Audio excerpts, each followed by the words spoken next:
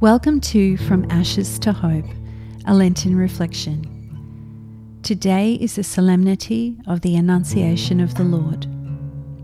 Our scripture today comes from the Gospel of Luke. Then Mary said, "Here I am, the servant of the Lord. Let it be done with me according to your word." Then the angel departed from her. We do not know where Mary was standing when she encountered the angel. In many classical paintings of the scene, she is standing in a garden or a walled courtyard open to the elements. Imagining she was in such a place allows us to draw a connection in this reflection between the three significant gardens in the history of God's desire to invite us into his plan of salvation. The first of note is the mythical Garden of Eden.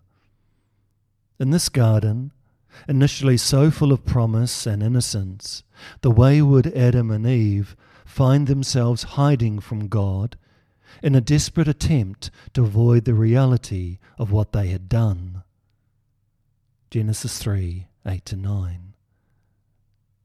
God is depicted as being almost bewildered by what they are doing. Sorrow is in the air. He cries out, "Where are you?" The second is the possible garden of the Annunciation. Here, the woman does not run and hide, even though she is perplexed and may even be a little bit afraid. Will we ever fathom the implications of her ability to stand her ground and prayerfully consider what God asks of her? Our gratitude to Mary for her strength and courage deserves to be considerable. Her answer to the question, "Will you take on this role that will change your life forever?" is, "Let your will be done." The final garden is the one we will soon encounter again. It is Gethsemane, where it will be the man's turn to refuse to run and hide. It will cost him his life. Yet his response echoes that of his mother all those years earlier. "Let your will, not mine, be done."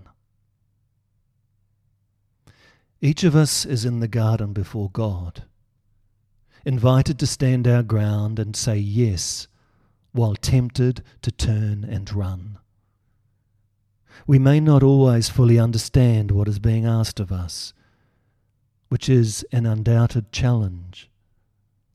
Faith calls us beyond the reassurance of our ability to work things out.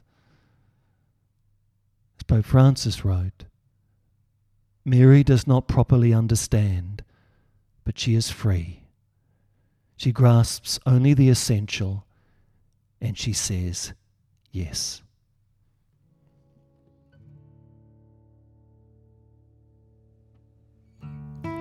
Take some time to reflect on the following questions. How does Mary's yes inspire me? How does it lead me to Jesus? Let's pray. Faithful God, I give thanks for Mary's intercession and her inspiring yes. Help me to respond with a wholehearted yes, even when I don't understand. Help me to follow Mary's example, looking to your will in all things. Amen.